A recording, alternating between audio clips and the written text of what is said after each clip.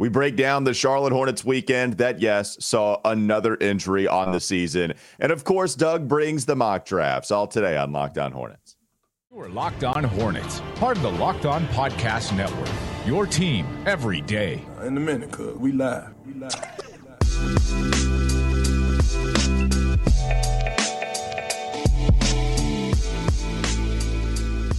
It's Locked On Hornets, part of the Locked On Podcast Network. It's your team every day. Thanks for making us your first listen. We're free and we're available anywhere you get your pods. First-time users, by the way, can receive a 100% instant deposit match up to $100 with promo code Locked On if you use Prize Picks, the sponsor of today's show. So that's prizepicks.com. Promo code Locked On. We appreciate their support as always. I'm Walker Mail. You can find me on WFNZ from 12 to 3. That's Doug Branson. You can find him in a Substack on everyhornetsboxscore.com. He's sleeping though. Why are you sleeping, Doug? I'm not sleeping. I'm looking at the box score. I'm trying to pull up the box score from this. So that Chicago looks game. very. I mean, you're gonna have to go back and check this out once you publish this video to YouTube. I'm looking down. I'm looking down. My eye. I think good. that people like make fun of like celebrities for sleeping at games. They're not sleeping. They're just looking down at their phone, and the camera being such that it is makes it look like they're sleepy.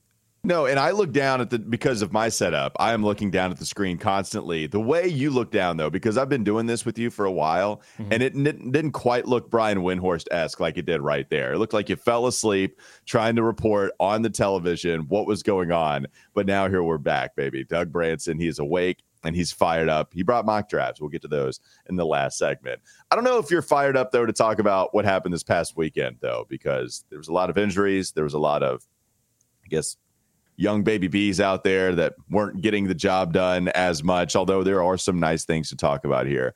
And so we can get to James Bouknight, his ability to hit 5 threes in this last outing. That was fun. But of course, some of these guys get opportunities, Doug, because of another injury. PJ Washington exits the game against Chicago 2 contests ago. They're calling it a right foot sprain. Don't know if he's going to suit up the rest of the season. I know that's not like they ruled him out, but we'll see. So PJ Washington out. Unfortunate because he was playing very well in a contract season, but I don't know how much time we're going to get from him as the season comes to a close.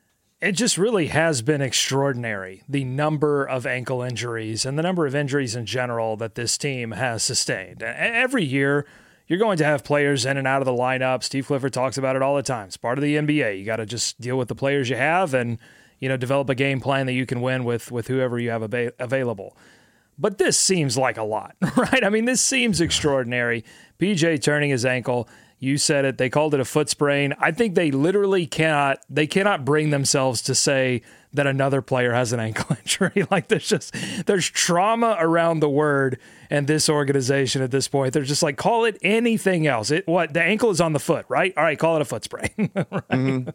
Well, and they did this with Dennis Smith Jr. Did you see the report going into Chicago for DSJ? Did you see that they called it a great toe sprain? Did you see that? Yeah. Oh, yeah. Okay, yes, I did see that. So it's a great right, like listen, I've sprained my toe. It's not great. I'll tell you that right now. It's not great. It's not great whatsoever. And of course, we can go ahead and probably guess that it's the big toe. I just never heard of it as the great toe, especially if it's sprained. But yeah, if we're talking about toe rankings, I mean, the big toe is obviously up there, but I mean, it's don't great. listen. I think it's number 1. Okay, but don't sleep on the pinky toe. I mean, when you're trying to balance, that pinky toe is crucial. I mean, I guess so. I'd still, if I had to cut one toe off, it'd be the pinky. Wow. Just if that was the thing. If I had to, if we were playing that game. It's also the easiest one to clip when you're, taking the nail clippers to it. Like, it's just like boom, boom. I mean, the big toe, you got to spend, time, trying to get that toenail off. The pinky is just like bang, bang. Oh, yeah, that's kind of gross. Anyways, let's go to some other things instead of the toe conversation. So a couple of other people, they got opportunities in this weekend. Doug, I think we start with James Bouknight, to be honest. James Bouknight against Chicago, 8 of 16 from the field, 6 of 11 from 3. You see what he did yesterday in a matinee game against Toronto. James Bouknight comes off of the bench and he hits 5 of his 7 3-pointers taken. He's been more of a threat from deep than he has finishing at the rim, which wasn't really his college MO. He was the guy that was going to attack and finish at the rim at an elite level, and you were hoping everything else would come along. What did you make of James Bouknight's weekend? I thought that game against Chicago, despite the loss, was the most complete game that I've seen him play in a while, because he was doing it with his shot, obviously, the 6 threes. Was a career, I want to say it was career tying. I don't know if it was career high. I have to check that because he's hit a lot of three-pointers in his time here, in his short time. So, but he was doing it with his pass. He was doing it with his defense, which I think he followed up with in the second game this weekend against Toronto. And Clifford even made a mention of it after the game, saying that, he made an impact with his on-ball defense, which is not something that we've really associated with Bouknight since he's joined the Charlotte Hornets, but he has really improved both his defensive effort and just the details required to stay in front of guys in the NBA. And he was also fighting off some switches in that game against Toronto. He was able to really make an impact there. And, just those little instances of him getting caught, falling asleep on defense, getting back cut, just not paying attention, all those things. I didn't see a lot of that against Chicago or Toronto. And what you really like is that he's putting together back-to-back performances. Because I thought there was an interesting quote from Clifford after the Toronto game. He wasn't specifically referencing James Bouknight, but he essentially said, I'm paraphrasing here, but he essentially said, that most guys in the NBA, that if you give them enough run, can go out there and score 20 points on a given night. But it's really about, can you score 15 or 16 4 or 5 nights in a row? So I think that if you're looking for how is Bouknight and all of the young players, how are they being evaluated by Clifford? I think it's based on that. It's consistency of play. It's not necessarily can you go out there and have one great night. It's about can you put together back-to-back performances where the team plays better when you're on the floor. And I think Bouknight achieved this. Walker, I would call this a start because we talked about this when we were talking about him first playing, getting some run. What could he do in this last sequence? And, I said, look, he can come out here and really open my eyes. I would say my eyes are half open at this point. I'm starting to get intrigued. This is a start for me. Yeah, 100%. I'm glad you brought up Steve Clifford post Toronto because he didn't say 20. He said 22, which was interesting because I was totally reading on James Bouknight as well. I was like, okay, I know who you're talking about. But then you go check the box score and he scored 21.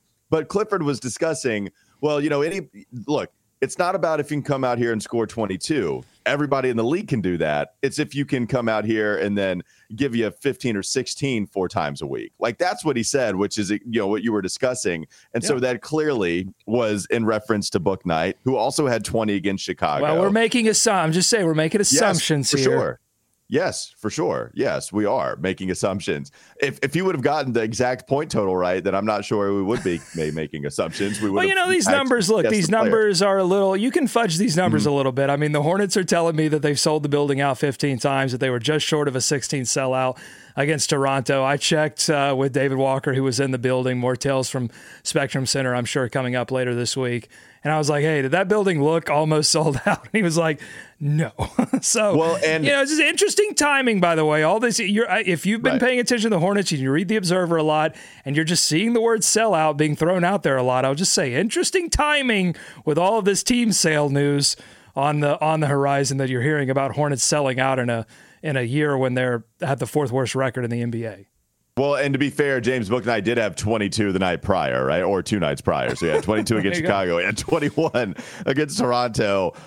You're right. Call it assumption if you want to. I'm going to assume he's discussing James Bouknight in mind. And Steve Clifford, very long-winded answer. Somebody asked him after Toronto, how much of these games right now matter towards the future more so than what you're learning for the rest of this season? And he said it was a good question and then answered it very thoroughly, as Steve Clifford is one to do. If he's intrigued by a question, he'll spend all day on it, which is honestly great. It's fun to listen to him talk like that.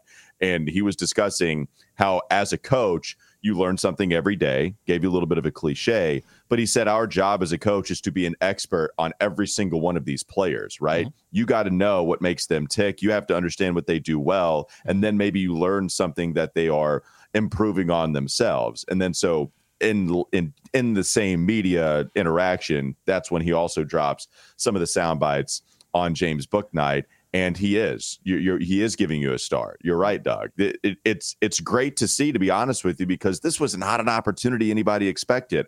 Rod Boone was laughing at you in the Charlotte Observer comment section for asking if Bouknight was going to get any time. Me? And he said, "You mean in Greensboro? Like you mean in Greensboro? Is that what you mean?"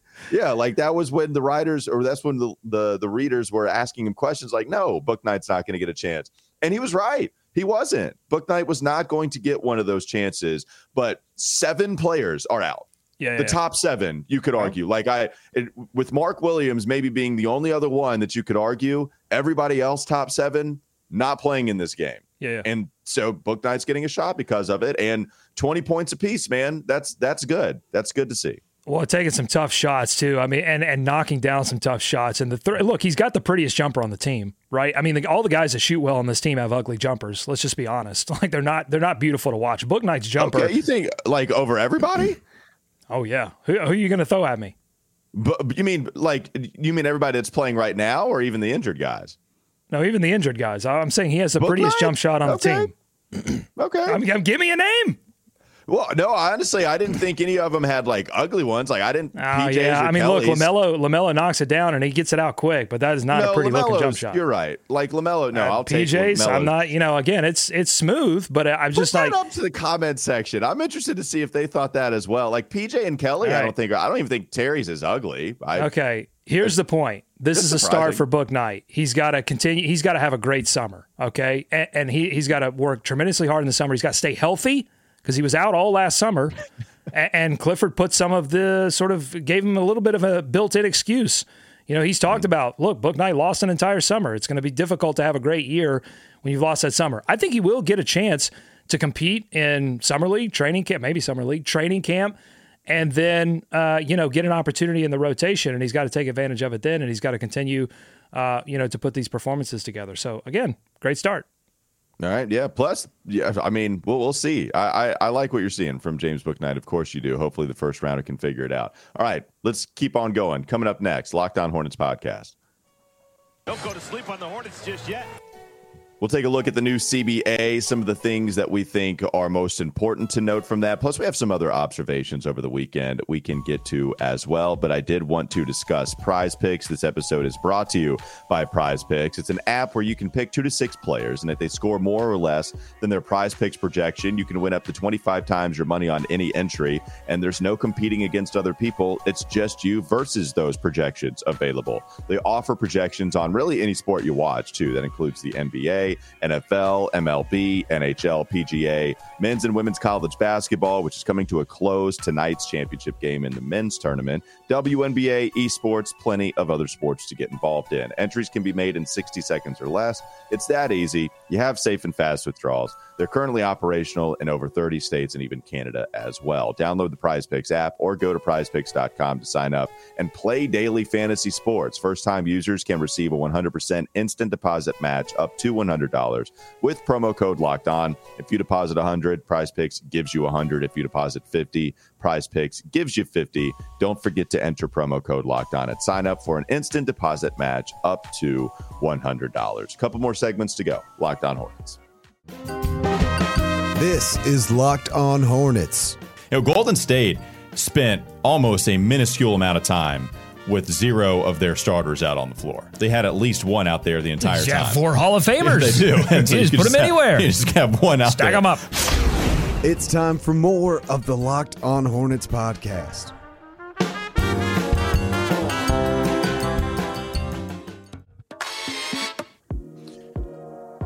All right, Doug, you have a conspiracy theory that you revealed over the weekend, and I would argue, too, that maybe it's not James Bouknight who has the best jumper, but it might be Nick Richards who has the best-looking jumper on the entire team. He hit a 3 over the weekend, and you think that this is actually something legitimately a part of his bag, and the Hornets are only deploying it as the season ends, so next year he can come out firing fresh off his contract.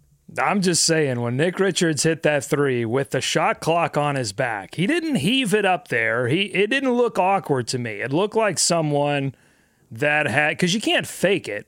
I mean, you know, you either look smooth with the jumper or you don't. Either you've practiced it enough where it looks good, especially in that pressure situation. You either have done that or you have not done that. And I think based on that evidence, he has done that. So my conspiracy theory is, yes, that Nick Richards actually has a decent shot, and they've been, you know, hiding that candle under a bushel until they can deploy it. Because, look, they've extended him.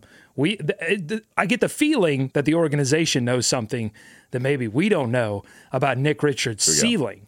And that ceiling extends if he can hit a three. Because, look, none of the centers that they have on the roster right now can hit a three. Like, at some point, they've got to have some big that can hit a three. Right. And Kai will take him.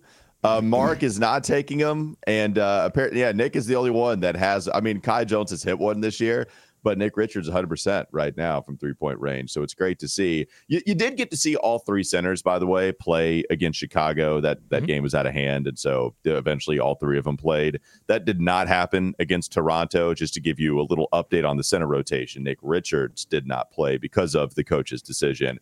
Kai Jones got because they were mad at him. No. Here's the thing. I'm speculating here, but I'm speculating that they were mad at him for taking that three and revealing the secret weapon that is Nick Fury Richards. It was a DNP-C3 instead of a CD. That's what happened with Nick Richards. He did not play because of the three-pointer that he took against Chicago. So Kai Jones, though, he got minutes at the 4 and 5. And, you know, Doug, at the beginning of this game, Steve Clifford talked about getting more minutes for Kai at the center spot. But he played quite a bit of minutes at the power forward spot again against the Raptors. And so this is one of those things that's a little confusing to me. I guess they continue to experiment.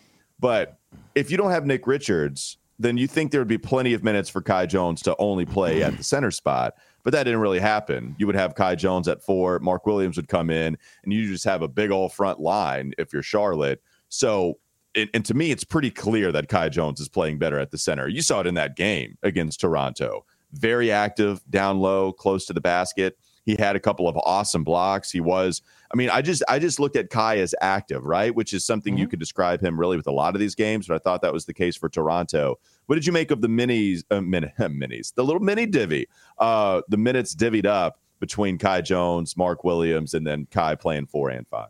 Well, I think he played 4 because you need as much length as possible against Toronto. I mean, I think, you know, Clifford is still thinking strategically about these games. It's not, you know, he is trying to win these games. You just can't when the teams that you're playing are motivated to actually make the playoffs, unlike Dallas and OKC before them. These teams actually want to make the playoffs, Chicago and Toronto, and they're bigger, stronger, faster than the Hornets, especially that Toronto game. Like, I mean, you know, Siakam was just putting every shot he wanted to up against Thor, you know, and I wasn't even like mad at some of these guys for the defensive things that were happening, at least in Toronto. I think Chicago, you could make a case that they didn't really play up to the level that we know that these baby bees can play. Steve was mad about Chicago, but against Toronto, he was happy with what they did. Yeah, so I think that's part of why Kai played the 4. You know, with Kai Jones, it's kind of the same story. He's been consistent in his play, which is like you're going to get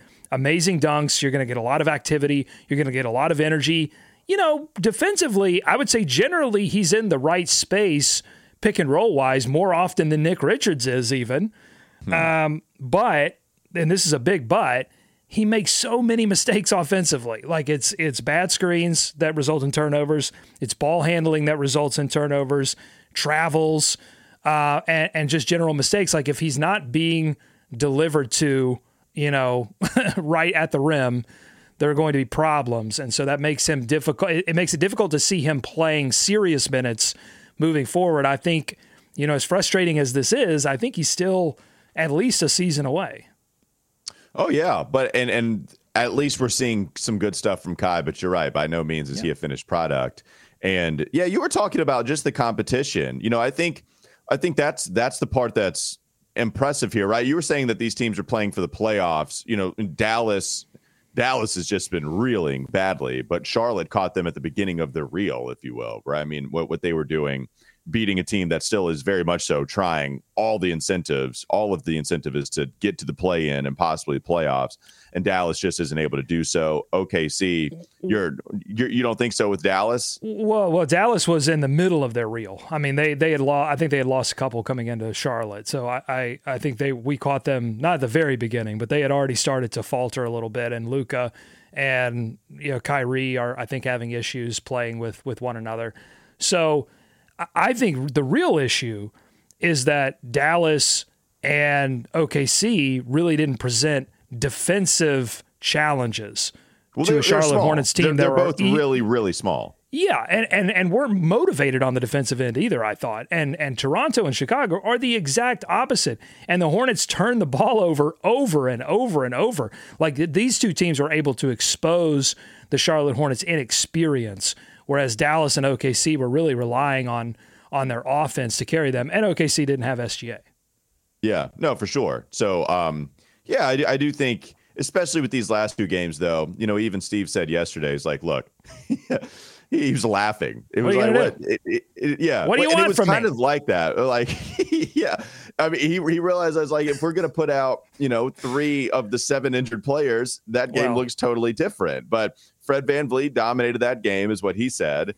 And this was a team that was motivated at 1:00, which is hard for players to do as they get in their routine. And VanVleet set the tone, and we have Teo Maledon, who's the only real point guard that we're putting out there. Well, and what do you want him to do? What he should have said is, I want one of you to go out onto Trade and Try On right now, and if you can get one person to name the 3 highest scorers tonight on this team correctly, then I'll win the next game. Okay, but until then, if someone goes out and tells you and can name Svi Mikhailuk, who's been playing well, we understand that because we're watching closely. We should talk about him a little bit, right? Like, is he? Well, let's. We gotta save some fun for tomorrow. I know. Okay, that's fine. Svi was great, but I want to save some fun. All right. Well, we'll save. It'll be Svi Tuesday, is what it'll be. We'll continue to do that as the season comes to a close, which coincidentally only has one more week. So perhaps that's a good thing if we're doing Svi Tuesdays at this point. All right, let's go to the next segment and then do CBA and mock drafts. Coming up next, Locked On Hornets. Don't go to sleep on the Hornets just yet. We'll tell you a couple prospects that Doug is looking at with these mock drafts. I have Svi still on the mind. Svi's mock draft. We'll tell you some of the prospects that we're looking at here. This episode is brought to you by Built Bar. If you're looking for a delicious treat but don't want all of the fat and the calories, then you got to try a Built Bar. If you're like me and you want to eat healthier but also you don't really want to compromise on the taste, then Built Bar is absolutely for you. They're covered in 100% real chocolate.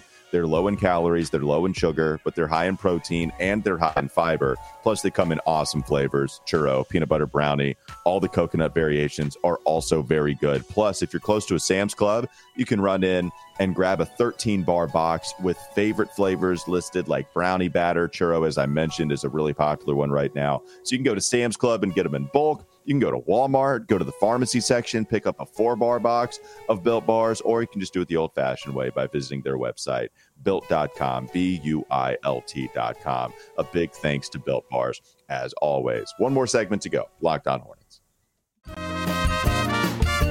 This is Locked On Hornets. And would I have liked to see a few more shards? No, I would not have. That's also shards. That's also shards.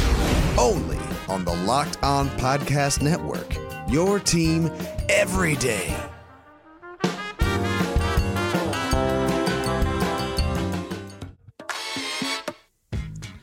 Before we get to the mock drafts, Doug, was there anything a part of the CBA leaks that were coming out over the weekend, just last week, that you thought was particularly noteworthy, maybe in its effect on the Hornets or just on the effect of the league overall? What's something that stood out to you?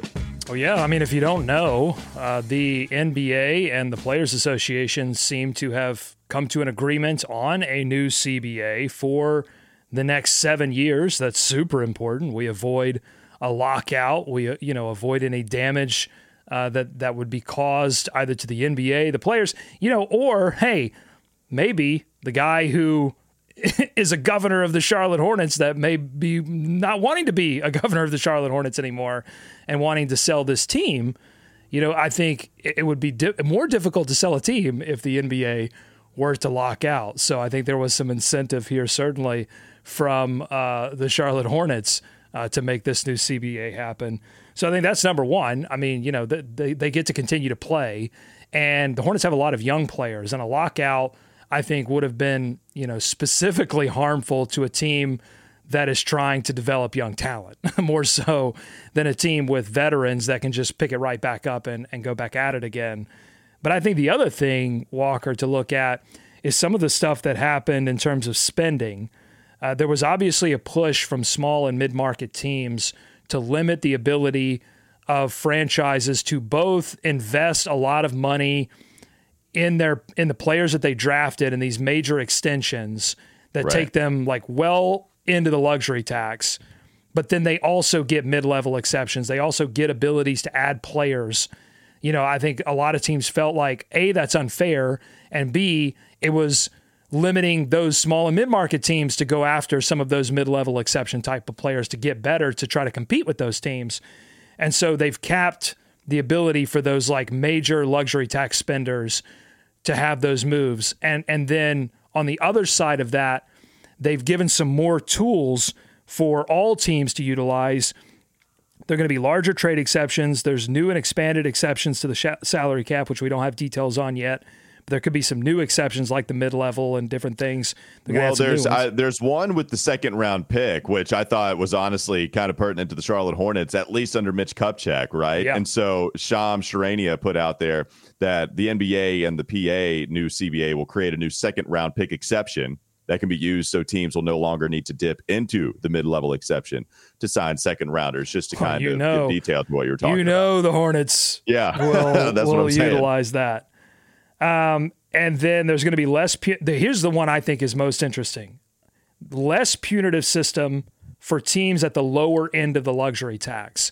So I like this. I want the NBA and the NBPA to come together and coax a few of these teams who have been dancing around that luxury tax apron. Hey, come and spend a little bit more to win, and we won't hurt you as much.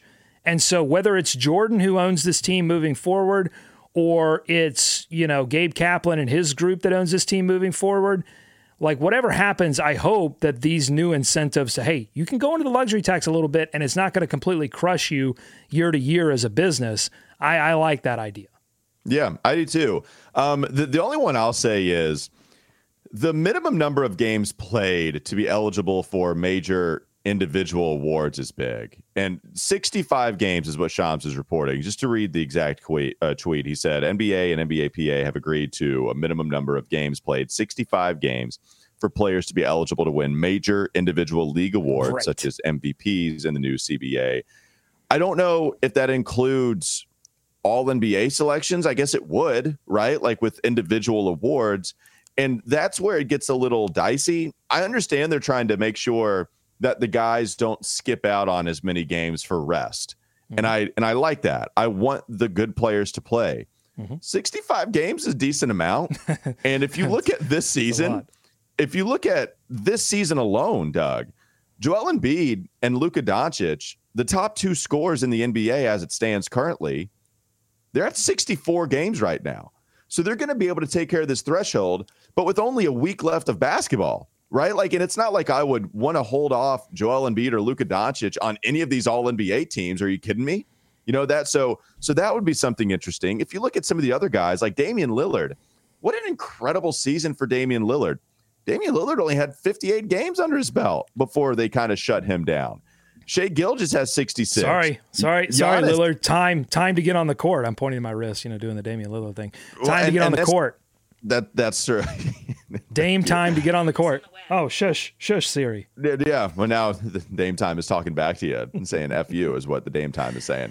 But yeah, Giannis has only played 62. I guess 65 is a lot. I don't know. But I think you're making the point, which is that we're talking about a couple of games margin difference. We can push these guys to play a little bit more on some, I think what's going to be tough is when guys have legitimate injuries that hit them, and keep them at 63 or 64 games. I did read that there will be some exceptions. So there might be a little bit of wiggle room there. We have to wait till all of these details come out. And you might be saying, whoa, wait a minute. Do these guys really care about the individual awards? Would that motivate them to play? But you have to understand that the All-NBA, they're all tied into incentives for your contract. Yeah. So it's not even really about the hardware.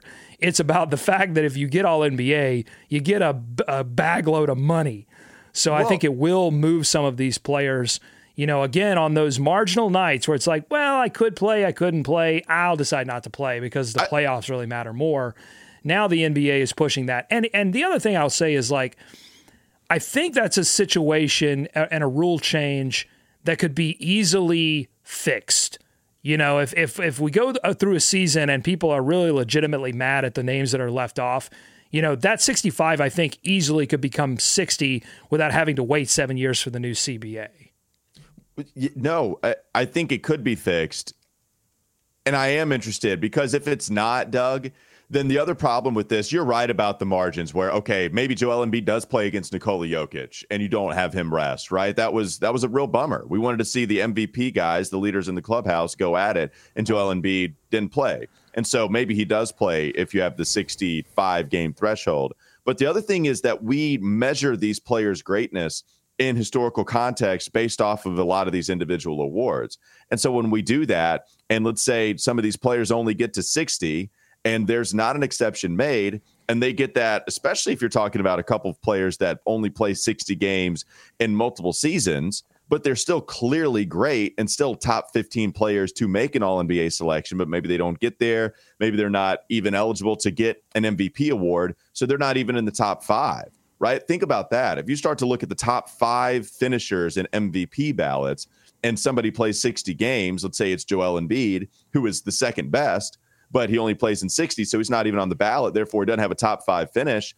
That stuff matters, too, when trying to evaluate. So I just hope we kind of fix the evaluation if this thing is here to stay, and this becomes a real problem holding out players to not be eligible for these awards that they're so clearly deserving at least to be in the running in.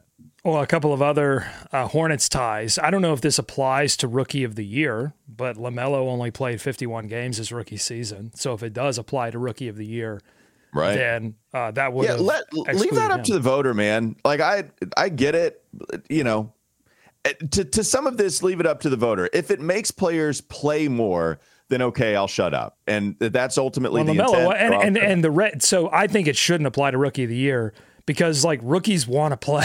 Like there's no, it's not like we're incentivizing them to rest or play. Right. Like they want to get out on the floor. So really, and again, we don't know. I haven't seen anything that about away from LaMelo. But you take it away from him, Also, here's another Hornets tie. It means that really, I think we can say definitively that Gordon Hayward will not win an MVP. Now we know. Whew, I was still holding out hope, but now we know. Did you see the All-NBA also going positionless? Oh, that's great. Well, everybody's been clamoring for that forever, so that's fantastic. Yeah, but okay, I get like wanting to eliminate the center position.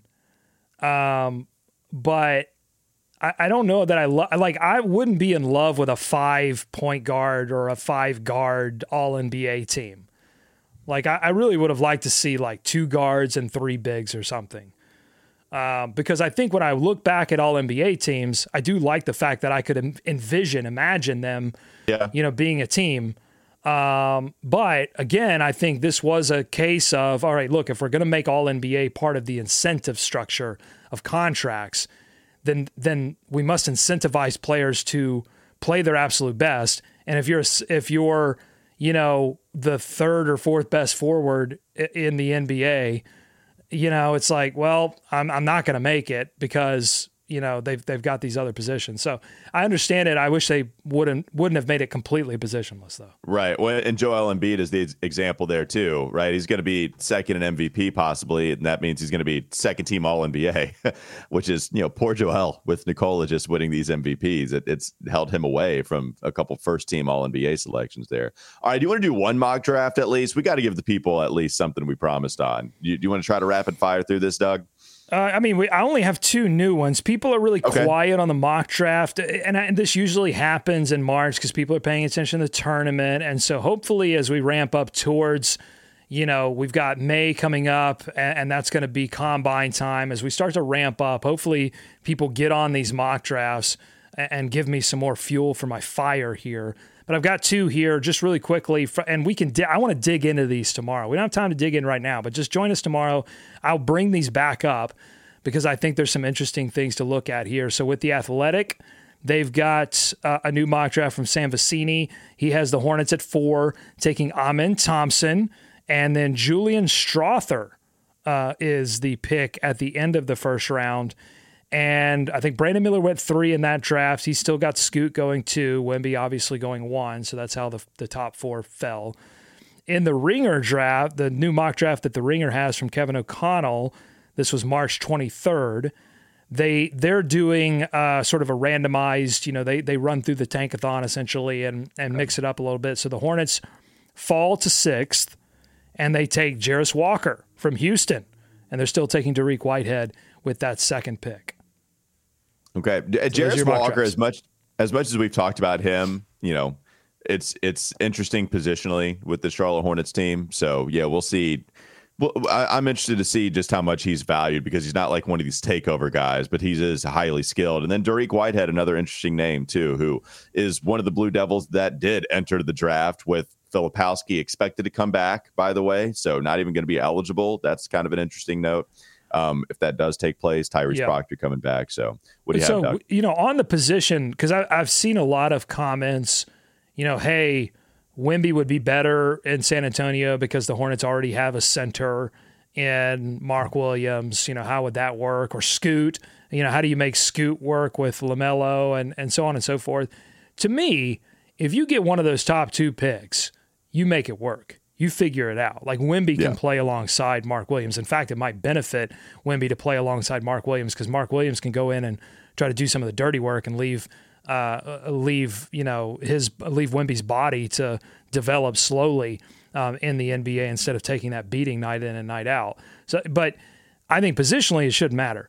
Now, once you get into, I think that 6th pick, then it might start to matter a little bit. And that's why I think if they drop down to 6, I would be more comfortable with them, picking up the phone. If they're serious about winning next season, pick up the phone and see what assets you can bring back for that 6th pick. All right, thanks for making us your first listen. We're free and available anywhere you get your pods. Now make your second listen game-to-game NBA. Every moment, every top performance, every result. Locked On game-to-game covers every game from across the NBA with local analysis that only Locked On can deliver. Ooh. Follow game-to-game on Locked On NBA, available on the Odyssey app, YouTube, and wherever you get your pods. We appreciate it, Doug. You got one other thing? One more thing. One more tease for those that have stuck around this long. I've got one more tease. I've got one more conspiracy theory for tomorrow, and it involves Patrick Ewing. Oh, he's been there, baby. He's got the hat. He's looking G. He's awfully close to the court. Find out what the conspiracy theory is tomorrow. Have a great rest of your day.